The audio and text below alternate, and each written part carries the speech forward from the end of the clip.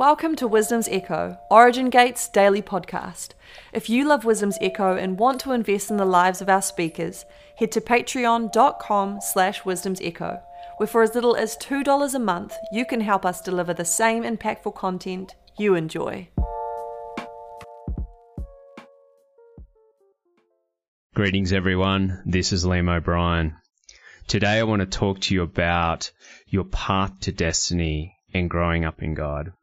This is one of my favorite topics to encourage people around because it is a place that I've observed where many of us can get shipwrecked, and I think that's largely from not having a broader perspective of the way that the Lord works in our lives. So to kick off, I'm sure many of us have read or heard verses like 2 Timothy 2:3, where it says, "Suffer hardship with me as a good soldier of Christ Jesus." Or James 1:2-3, where it says, "Consider it all joy, my brethren, when you encounter various trials, knowing that the testing of your faith produces endurance." So today I really want to connect the purpose of verses like this with our destiny.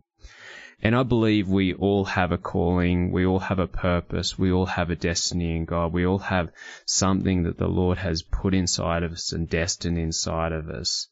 And that some of us may have received prophetic words that really resonated with us or called something alive in us. Or some of us may feel called in a certain area or something that breaks our heart or something, an injustice or something we're drawn to. And this isn't necessarily about doing something the size of what you feel your destiny, be that large or small. I think that's a very personalized thing between you and the Lord, and there's nothing, I don't believe, that's more significant or less significant in that which you feel inside of you that the Lord's called you and purposed for you to do. But what I really want to discuss is what is between where you are and walking in the fullness of your destiny. What is between those 2 points, so to speak. And I think when we look at it, or we can easily see that from a world's perspective, and the world has different sort of takes on some of these, but I really want to draw on where I see in Scripture and where I really want to encourage us to journey between those 2 points well with the Lord. And it's not necessarily it's not a linear line between point A and point B. It's often more a line that goes via a lot of different points along the way to arrive there at your destiny. And it isn't necessarily a rival point. I really see a lot of these things as continual points on our journey, and we get to a point which is a part of our destiny, and then another part unfolds, or we see something else is called out or called up inside of us, and then that unfolds, and there's a continual journey of us growing and developing. But what I like to call this between where we are and our destiny and walking in the fullness of our destiny, I call this process. And it's a process of maturing that the Lord walks us through on our way to our destiny. And it's a place of struggle. It can be a place of darkness. It can be like cave time or a desert or a wilderness. So it's not necessarily the joyful place that we see as the image of ourselves or the picture that's been revealed to us of us walking in the fullness of our destiny. This is the dark place. This is the wilderness. This is the desert or dry place that we walk through, that's necessary to walk through to walk into the fullness of our destiny that the Lord has for us. And we see this all throughout Scripture. We see it with Abraham, how he left his family, his people, to go in search of another land, and the wrestle that he had with having his child and having an heir to his purpose and his destiny that the Lord had shown him. We see it with Joseph, where he had those years in the as a servant, as a slave in Potiphar's house, and he was imprisoned for a series of years. We see it with the Israelites when they were in the desert, and just to note, only two people or two families, Joshua and Caleb, actually saw the destiny or the prophetic purpose that was declared over that nation. And so that's why I'm really drawing this out as a topic which I think deserves weighted attention, because we do have a great example in Scripture where the Israelites they've left Egypt, they've got into the desert, and they've seen amazing miracles in Egypt. They walked through the parting of the Red Sea. They were led by the cloud and by fire. They were provided all their food, and that was provided for in the wilderness there. Yet they murmured and complained. They saw miracle after miracle after miracle. And we see that only two men or two families actually got to see the purpose of their destiny. And that's a big lesson for ourselves, is how are we doing these desert, wilderness, cave time well. We see it with King David, where he had 10, 13, 15 years in the caves where he was having to run for his life. And we also see it, I believe, in Jesus, where he was, for the first 30 years of his life, we basically didn't hear from him. He had a time of hiddenness, and a time, let's say, in darkness, and that's not darkness in a negative sense, but a darkness where is not revealed of his purpose. And we also saw it with Paul when he went to Arabia. So I just draw that out, that there's all throughout Scripture, when we start to dig into it, we can see that there is this purpose, this process, maturing time that the Lord walks his servants through as he develops in them, he trains them, he shapes and molds them into people of character who can walk into the fullness of their destiny. And what I want to, as I said, connect the purpose of this. And I think if we can understand the purpose of process, it enables us to get a perspective that empowers us to go through it. Does it mean that we avoid it? Not at all. I don't believe so. But I believe it allows us to posture our hearts, position our hearts to do process well. And I think at times we can do it in a shorter time frame, because we can work with the Lord hand in hand rather than trying to fight it. And there's a big difference between the work of the cross, of what the Lord's doing in our lives and maturing, and the work of the enemy. And it does take maturity to discern the difference. And for example, if the Lord's working you through process, does not really matter all the things that you can, renounce, and all the things you can renounce what the enemy is doing. If it's the work of the cross where the Lord's purging and shaping and molding in our lives, that's